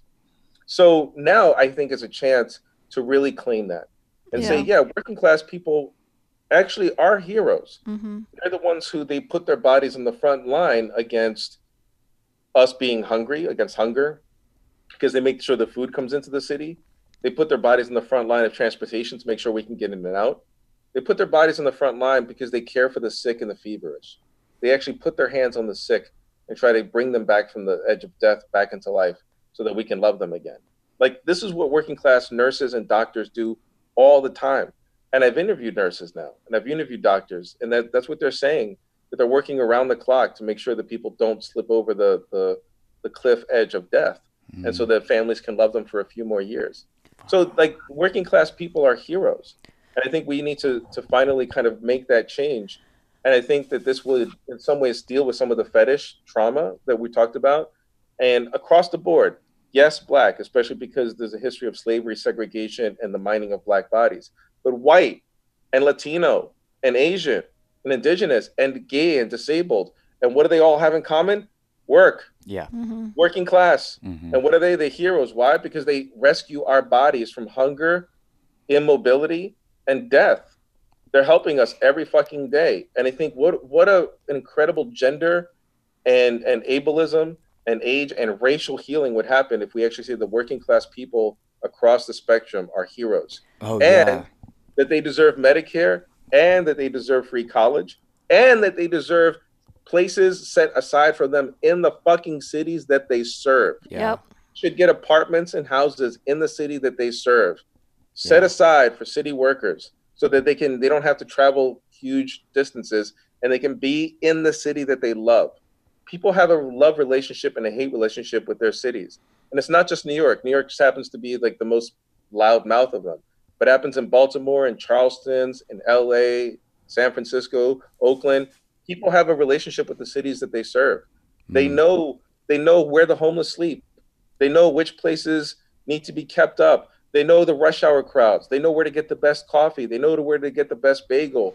Like, people have a deep, deep relationship. They know when the light hits at a certain time on a skyscraper and you get the best sunrise ever. We even have an event called Manhattan Manhattan Henge Henge. Yeah. because people know when the light goes through the valley of the city, and it illuminates, and it makes all of the buildings look like gold. I mean, you have to have a deep love for a city to know when the sun is going to set specifically at a specific time to turn your city into gold. Yeah. So I'm just saying, like, if you have that relationship to the city, why not say that they're heroes? And this is where I think the working class hero motif can really do a lot of healing. And I'm specifically for women, because women are often seen like, well, because they don't have upper body strength in the same way that men do, that they're not workers. And yet they're literally, I see them carrying heavy bags, heavy bodies outside of apartment buildings on gurneys into the ambulances. And I see women cops helping guide crowds. I'm talking about ableism, race, like all of that, like help make the working class heroes again. Well, I think it's like it's a shift in it's a major shift in consciousness, maybe back to where our values once were from. Like if we mythologize the working class the way we have the ultra rich. Well, can I like Batman? Batman's a perfect archetype for what we need to like flip on its head. Yeah. Batman's this really wealthy guy who goes and takes people who are fucked by the system and needing to resort to crime, and he kills them. You know what I mean? Like, how ridiculous is that? I know. It's crazy. It's not a good look. It's not a good look. A rich guy beating up poor people. Yeah. Well, I always love Robert Anton Wilson talks about, he's like, the word terrorist is really interesting. He's like, you know what terrorists are? Terrorists are poor people. When you're rich and you're doing those things, those are armies. That's the military. That's wars that we can approve of, and they get signed off by Congress, and they're legal and all this stuff. Terrorists are the poor and working class fighting back. Not that I approve of their means or whatever, or their ways of going about these things, but terrorists are just poor people.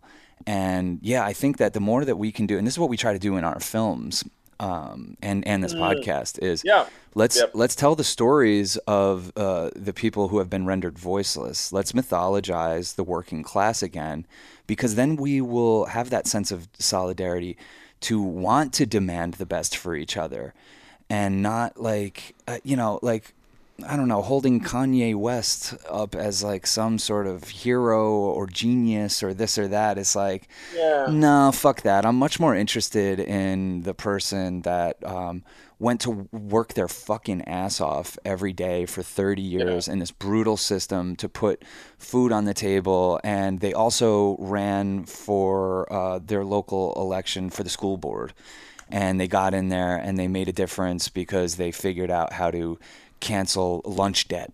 These things, those are the types of stories like we really need to, like, we need to crown those people the heroes of the future, and stop looking at the accumulation of wealth, which to me is just the exploitation of labor, as something to hold in high regard in this country. Because once, if this country, people listen to us, the world, they listen to us because we have a fucking loaded gun to their head in terms of our military and nuclear arsenal. They really do. They listen to us because we will crush them with sanctions. We will crush them with bombs. We will fucking destroy everything they hold dear. But the world does listen to us in another way where I feel like American values can spread. And if we dealt with our shadow and started to precipitate this fucking shift in consciousness that we're talking about, I think the world would follow suit en masse quickly. There is a common kind of rainbow wave through the world, which is, I think, is like the kind of underground carnival populist culture, and that crosses national boundaries. But you're right. I think in the United States, because, and this is, I mean, there's things about American culture that I don't like: materialism and the militarism, the racism and the sexism. But there is something I do like, which is that we really do prize freedom of speech. Oh yeah, it's not just like a legal right; it's a cultural value. Like people do it. It works. It works. And I think that because we're more open and more rambunctious, especially in our popular culture, other people take cues from that. And so they test the boundaries of their particular nation. You know, the other day I was talking with someone from Romania, and she was, saying that now it's easier to protest, and they really do protest hard in Romania. But when the dictator was brought down and then the second in command was brought in as number one, one of the things that happened is that there was like all these intelligentsia, the kind of like the liberals in Romania were surrounding the parliament. And so what the conservative, the number two fascist did is he called in the working class miners. And all of these working class guys with bats and nails in the bats were hitting and beating anyone who had pairs of glasses or blazers as if they're part of the intelligentsia. Wow. And so people died even before they got to the police station. If they got to the police station, they may have died there. And if they didn't die there, they died in the prison. So like 150,000 people were killed. And so only now that guy was put up on human rights charges, like 2008, 2009. And so now Romania has opened up more liberally. And so she says people protest all the time without fear in the same way of people coming in. And so I think about in here, there's so much more room and space to protest. And I think that finally we really need to flex both the mythologizing of the working class and to really embrace them and to say that we need to protest for a radical new change. Because if we do it here, because of our position in the world, it makes it easier for other people to say, America's doing it, why can't we do it? But it also makes because the ruling class, it has been on to what we're talking about for longer than we can imagine, and it's why our police departments have become militarized. Like they know that a storm is coming, and they're prepared for this. And if we allow that to continue and allow the brutality to continue, the world sees that and they enact it on their people too. So we got to be really careful. I think we might be in the same situation as Britain after World War II, Mm-hmm. because when I was studying that, it was interesting that for World War II, Nazi bombs rained on London, and London was a carnival of fire. I mean, it's just museums were on fire, libraries were on fire, apartment buildings were on fire, people were on fire, and so during the night, the floodlights would probe the sky like fingers, looking for the little almost insect-like airplanes flying in between the clouds.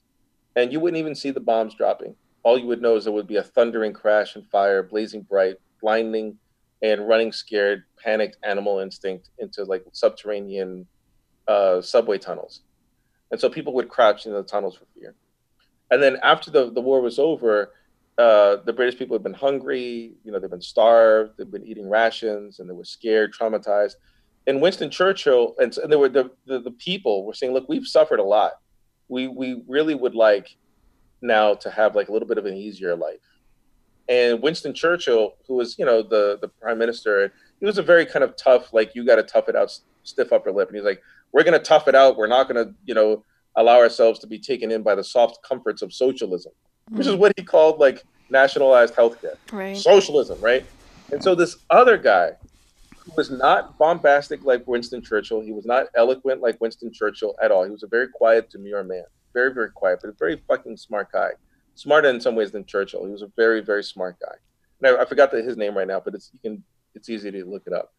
And when it was a contest between him and Churchill, the people chose him because he said, the people have suffered enough.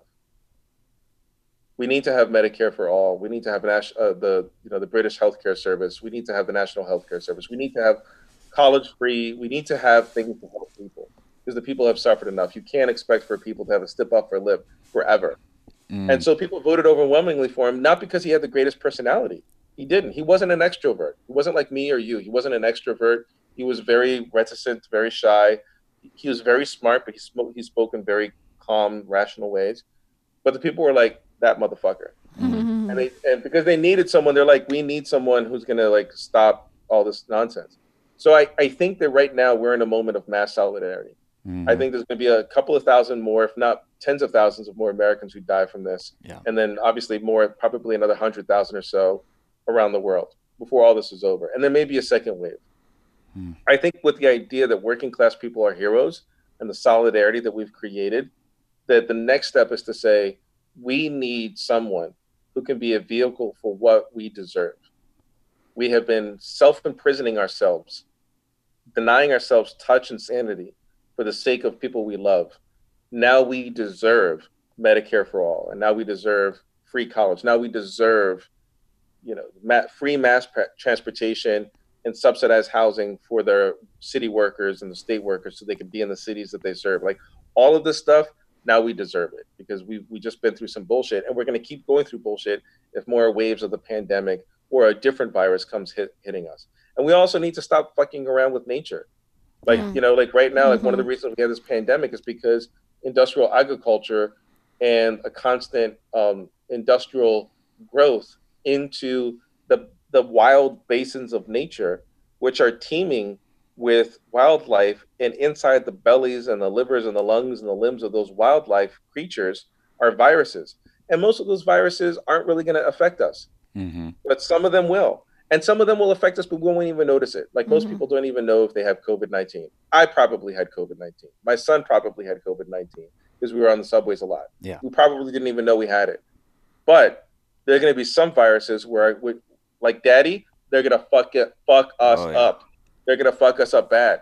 And so they're going to fuck us up. So we need to realize that one, we need to chill out. We need to pull back with this industrial agriculture. We need to pull back from the basins of nature and try to realize like we can't constantly encroach on the wildness of nature and not expect for these viruses to kind of jump the animal and human border. Well, they're just fighting back. That's all. It's just like nature, like saying, "Up, not too much." That's where we draw the line. And I don't. I was just reading yesterday, like they were able to trace back AIDS to patient zero. Yeah. Patient zero for AIDS was in 1908. So think about how long that took to spread. Wow. Yeah. And it was this guy. 1908. And it was this guy in Cameroon that was hunting a chimp and fucking. Did he eat monkey meat? Yeah. I'm pretty sure he hunted a chimp, and this chimp was infected with this thing called simian immune disorder. And so it started in 1908. Think about when that even came into public consciousness. It was the 80s. What are we doing now? Can you imagine the stuff that's festering in us right now that are going to become the pandemics of the future? This is why we need to get on the same page. There can't be two ways about this. We need to really understand what this stuff is, that it is nature kind of not so gently reminding us that we're overstepping our boundaries, but until we recognize that, we're just going to keep making the same mistakes. I had a big issue about this whole Gaia thing. I remember, like, on some of the websites that I was looking at, especially I would say like the New Age and the psychedelic circles, there was this idea of Gaia, like the Earth is conscious, and I was just like, well, I mean, that's above my pay grade. But one thing I will, but one thing I will say is that I don't think the Earth and life, I think human life is a very small blip of accidentally evolved life on Earth. I mean, we're basically monkeys that got lucky because the meteor hit and killed the dinosaurs. Yeah. Right. A bunch of rats and trees became monkeys, and some of those monkeys became us, and here we are. So we got lucky. In the shooting gallery of the universe, we're a species that happened accidentally to evolve a higher level of consciousness. And now we've got satellites that are peering into the very earliest dawn of the universe and can sense ripples coming from other universes next to us. That's pretty good. So I mean, I'm proud of us. I am too. and I think we've done good. But yeah, I don't know if the Earth gives a fuck about us. I don't think the universe gives a shit about us. No, it doesn't give a shit about anything except balance. And even that it doesn't give a shit about. It's just baked into the fucking programming. The only thing that my dumbass monkey brain can recognize that the universe is up to, and we are the universe, is a balancing act. Shit gets too crazy here, we're going to fucking see. And once you start to see that and everything, you don't go into victimhood consciousness as easy. Yeah. You kind of say... That's hard! Yeah, I know. Consciousness is so tasty! Oh, it's the best, man. It's like fucking... It's like heroin for an angry person. Like, fuck, there's a reason for this. It was fucking Donald Trump. Like, I talked to my parents, they're fucking completely outraged. It hasn't gone down at all in 4 years. Outraged over Trump. Did you see what the fucking asshole did? That's how they answer the phone. Hey, Mom, how's it going? Did you see what the fucking asshole said today? I said, Mom, I don't know. Yeah, hi, first of all. Secondly, how's your day? Turn off the TV for a while. It's trying to make you outraged. You should Yeah. stop. It's trying to make you outraged. It's trying to make you feel hopeless. It's trying to make you feel like, well, whatever, there's nothing I can do. I guess I'll just keep here watching this thing. But like what I say is like anytime you want to blame Trump, just fill in the Trump blank with America. She says, I wish he would just do what he says he would do. So don't you Mm, wish America would just be what we say we are? Isn't that really the problem? Aren't you embarrassed about this country and that somehow Donald Trump became the perfect symbol for what this country is? You know, yeah. instead of being outraged, it's just such a useless fucking feeling. I know. Instead of becoming the victim of Donald Trump, because by being his victim, you're admitting defeat to him, you're giving him your power. Why don't you step back from that and say, "Oh, this is balance. This is a reminder. This is what the universe is really up to. It's cosmic love, and cosmic love is cold and indifferent to our feelings about it. It's just doing its thing." Yeah, and it's like here's the balance. Like if you go too much into the wild basis of nature, guess what? Yeah, Right. You're gonna get the balance back. yeah, Wow, that makes so much sense, man. yeah, yeah, totally. That's a very different idea of like Earth consciousness Hmm. that than the kind of idea that Mother Earth cares about us. I feel Yeah, like Mother Earth is kind of like a mother that eats her own children. totally, Yeah. totally. She's like,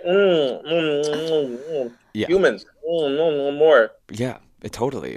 Mother Earth, I think we like to project a lot of like our best qualities onto what Mother Earth is. Yeah, And that's cool because in a way, I mean, like where else could we have come from? We came from Mother Earth. yeah, We're in this little petri dish, like you said, and it took billions of years, but here we are. Like this thing, Mother Earth birthed us. And we are its consciousness. We are its tentacles. We are its like little grass growing up. yeah. I know, I And know. it's beautiful, but it also, I think, to your point, isn't the way we think of our mothers. You know, Yes, it's not it's not I, necessarily. It does provide, but it also would not give a fuck and could shake us off tomorrow if it decided. You know, so yeah.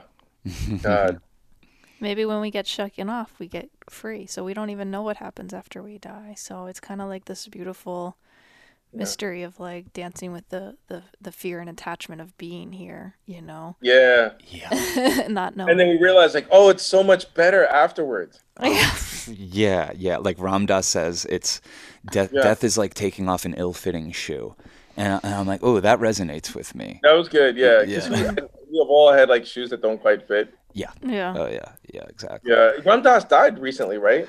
Yeah, He yeah, tapped out just in time. yeah. You know what I He mean? did. He did. He really did. He got out in, I think, was it December? Yeah. Yeah, Cass had a really hit me hard. I don't know, Mm, but the other day we were on acid and she was like, "Fucking," we have this picture of Ram Dass up there, and she was okay. like, "Fucking Ram Dass checked out just in time, just before we could all call him on his bullshit." And I'm like, Yeah, "Yes, he was so totally." important to me. I remember in college, I would take acid and I would listen to Ram Dass and Malcolm X. Whoa, Mm. nice. Yeah, that was a kind of crazy mix. Mm, And but I actually found that it was healthy because they balanced like in my head that they balanced each other out. Yeah, those are some good chosen fathers right there. yeah, yeah, Yeah, yeah, they were my chosen fathers, Ram Dass and Malcolm X. And back then, like I would, you'd have the cassette, and you just have like yeah. and then, so I remember like smoking weed or being on acid and listening to them, and yeah, and I remember how soothing Ram Dass was. Oh And I yeah. think it was more about the gentleness and the tone of his voice Hmm. Mm. that taught me almost as much as what his actual words said.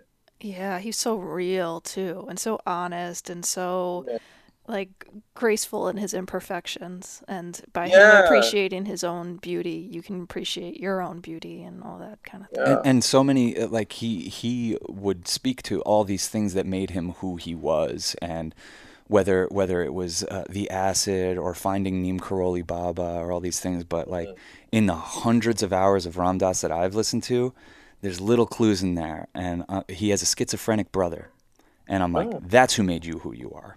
That's what made your heart melt and stay open to the world, and all these other things were just like little placebos that kind of kicked that into gear. But your and schizophrenic it's not brother, because I know you've had to deal with family crises, and yeah. maybe both of you have.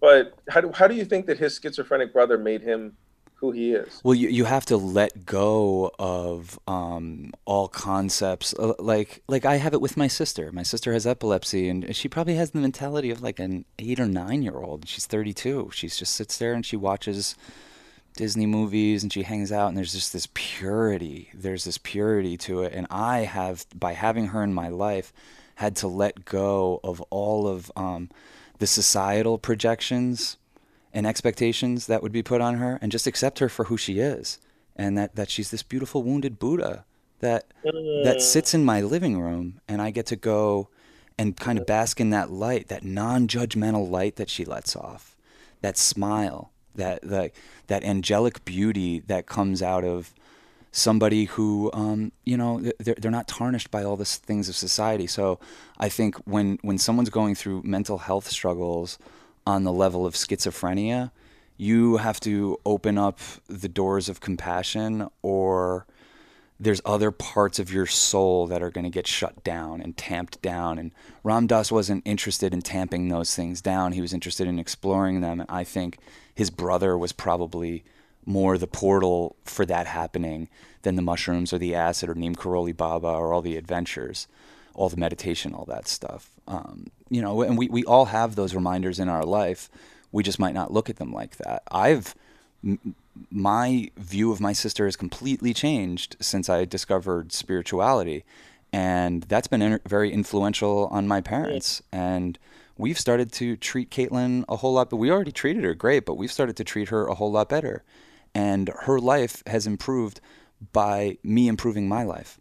mm. Like it's really magical like that. And Ram Dass left a really great ripple. And I don't know, the other day when we were on acid, Timothy Leary came into my head. What a beautiful, perfect balance to someone like Ram Dass is Yes. Timothy Leary. Timothy Leary, like, because I have more probably that Timothy Leary in me than the Ram Dass. Is like the acid hits me, and I was thinking about him. I'm like, wow, Timothy Leary took this before really anyone knew about it, and was like, yo, let's see if we could use this drug as the excuse to tear things down, Yeah. to fucking reboot this thing, to fucking change everybody's mind about shit. And I'm like, that's a hero. That's a hero. That's worthy of the word for me, is like somebody who took this substance, saw the light, and said, let's do something about this, or at least let's try. Mm. Oh, I love that. That's interesting. Cass, what about you? Is there an archetype? Because Sean just talked about the hero, Mm. right? Timothy Leary being closer to you. But do you have an archetype that makes you? Well, I don't know. I mean, I guess that this is coming forward because this is also something that happened on the acid trip, is like realizing, like Jerry Garcia and all that he offered, and that we that we killed him. You know what I mean? Like Our we, love for the Grateful Dead killed. yeah, our obsession, our wanting to get close to him, our wanting to him to like perform and keep it going so that we had something, that we, maybe it's not as personal to me and who I think I want to be, but I just, right now with Sean talking about that and kind of the awakenings I had recently on that trip was like, wow, we fucking killed him and he had to fucking do heroin to Mm. medicate I didn't know everything. he did heroin. What? Oh yeah, yeah. I didn't know that Jerry Garcia did heroin. I just thought he was, a psychedelic guy. No, unfortunately, the psychedelics kind of fell away, and the cocaine and smoking heroin took over in like the mid '70s, and then it was just 20 years of ups and downs. And basically, Jerry possessed medicine that only he had, and that's a lot of pressure. Jerry didn't Mm. have a Jerry.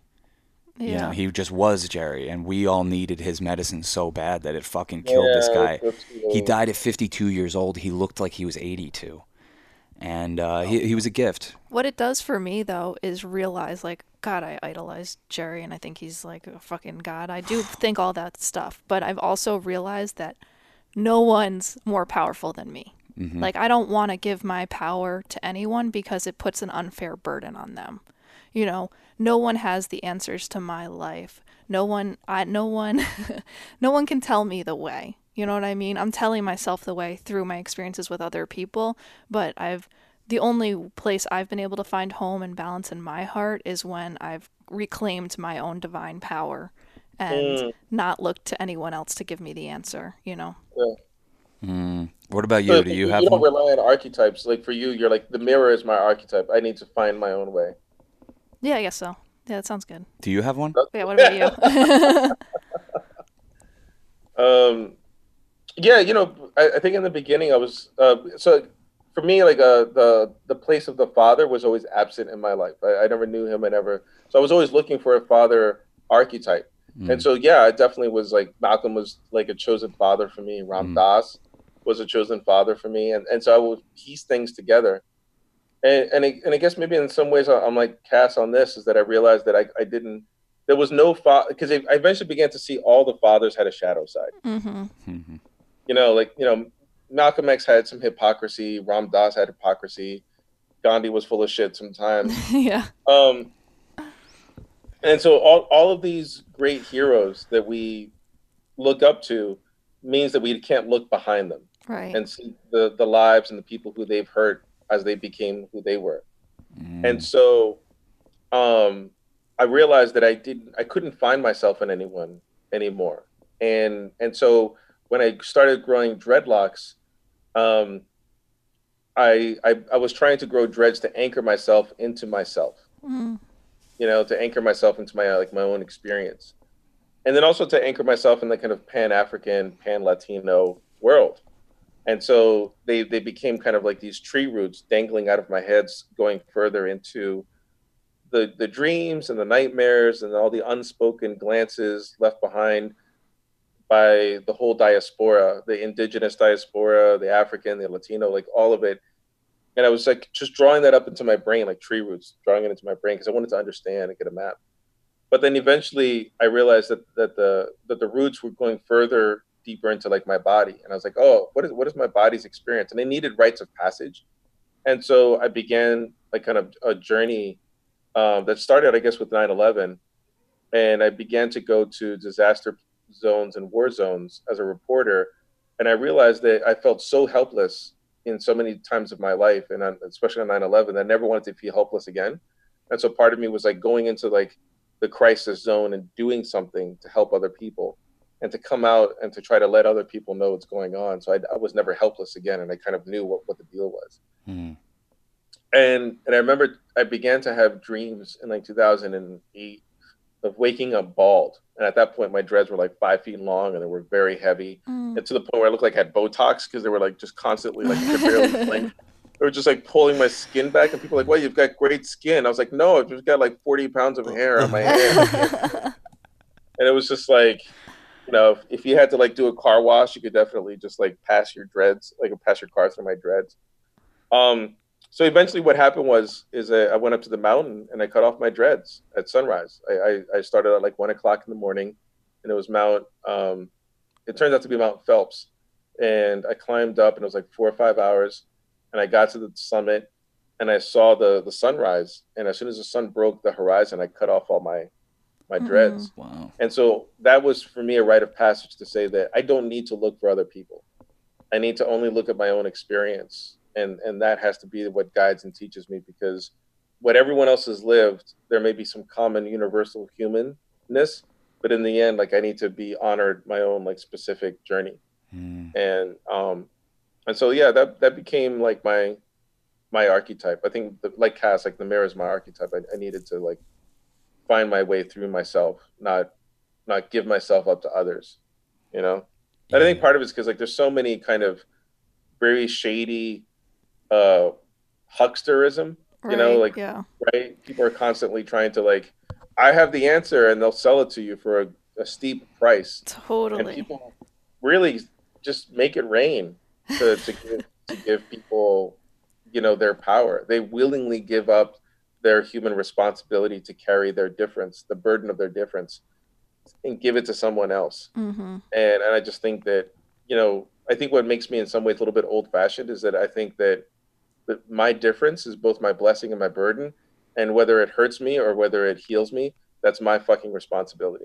And I have to carry it. Like, that's not anyone else's responsibility, because no one else knows. How am I going to expect for them to know? So no archetypes for me. Just like There's some good wine. Yeah, This should man. be someone's archetype, right? The bottle. Wine dad. Wine Yeah, dad. yeah. Oh my god. Wine dad. Oh man. I'm Um, sure someone has a kink fetish for that. I'm sure, like, yeah. oh my god. You might be Yeah. creating it. You're looking good in this video, man. This one's going on YouTube, so we're heading Oh, that's into. awesome. Hi, YouTube. Good to see you. Yeah. Nick, this Don't was forget to wear your diapers, YouTube. yeah. Oh God. I think there'll be some Google searches after this. Yeah, I hope so. Nick, this was a damn pleasure as always. Yeah. Always fucking scratching new territory, and you take us on such a ride, and we just are Yeah. infinitely grateful. I pray that our next one is in person and that it's very soon, and that we're not breaking any Oh. orders by doing that. Hey, look, look. If we all want to get COVID together or not get it together, I'm fine. Yeah. Just, yeah. Thank you so much. It's so good seeing you, but it Oh, makes me realize how much I miss actually just being in front of you and like holding your faces in my hands. Oh man, I'll never forget the first time I ever saw you. Well, no, not the first time I saw you in person, but the first time we really met. You came over here for a podcast right after Trump was elected, and Yeah. we didn't know each other at all. And you came in and we gave each other an embrace, like, Yeah. we were just like leaning on each other's shoulders, like a man hug, a real man. Yeah, And I was it like, was such a I man hug. love this dude. I was like, I fucking love Yeah. this dude. Whatever we talk about, whatever, it's all good. It's all fine. I just There was know I like love you. electricity shooting between our nipples. Yeah. It got even like coarser. It was beautiful.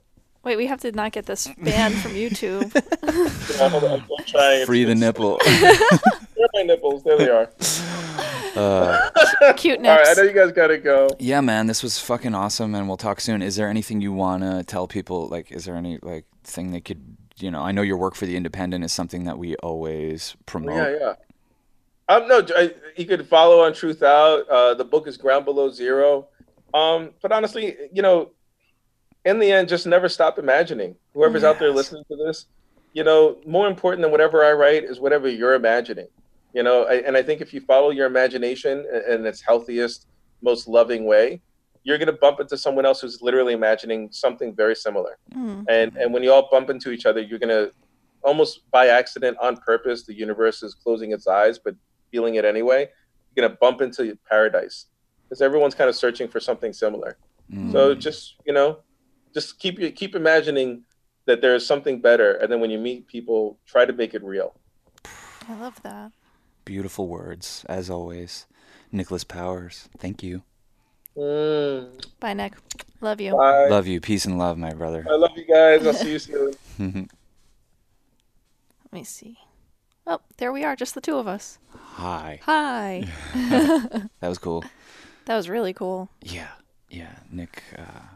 Nick is always like one of our best guests, so I don't know what to say. I'm gonna be doing some integration work. That was a fucking heavy download. We talked about a lot of stuff I really wanted to talk about, but maybe didn't have the words for. And Nick is somebody you just kind of, like, I just give him like a couple little raw a breadcrumb. ingredients, and then Yeah. he's like, look at this meal. Yeah, So, totally. yeah, he fucking killed it. Thank you all for watching. Subscribe to our channel. This is the Very Ape Podcast. We're Sean and Cass. We're also available on iTunes, Stitcher, SoundCloud, and Spotify. We also make films, which you can see on this YouTube channel. Check them out. Leave a comment. Say something nice. We love you. Peace and love. Bye-bye. Bye-bye.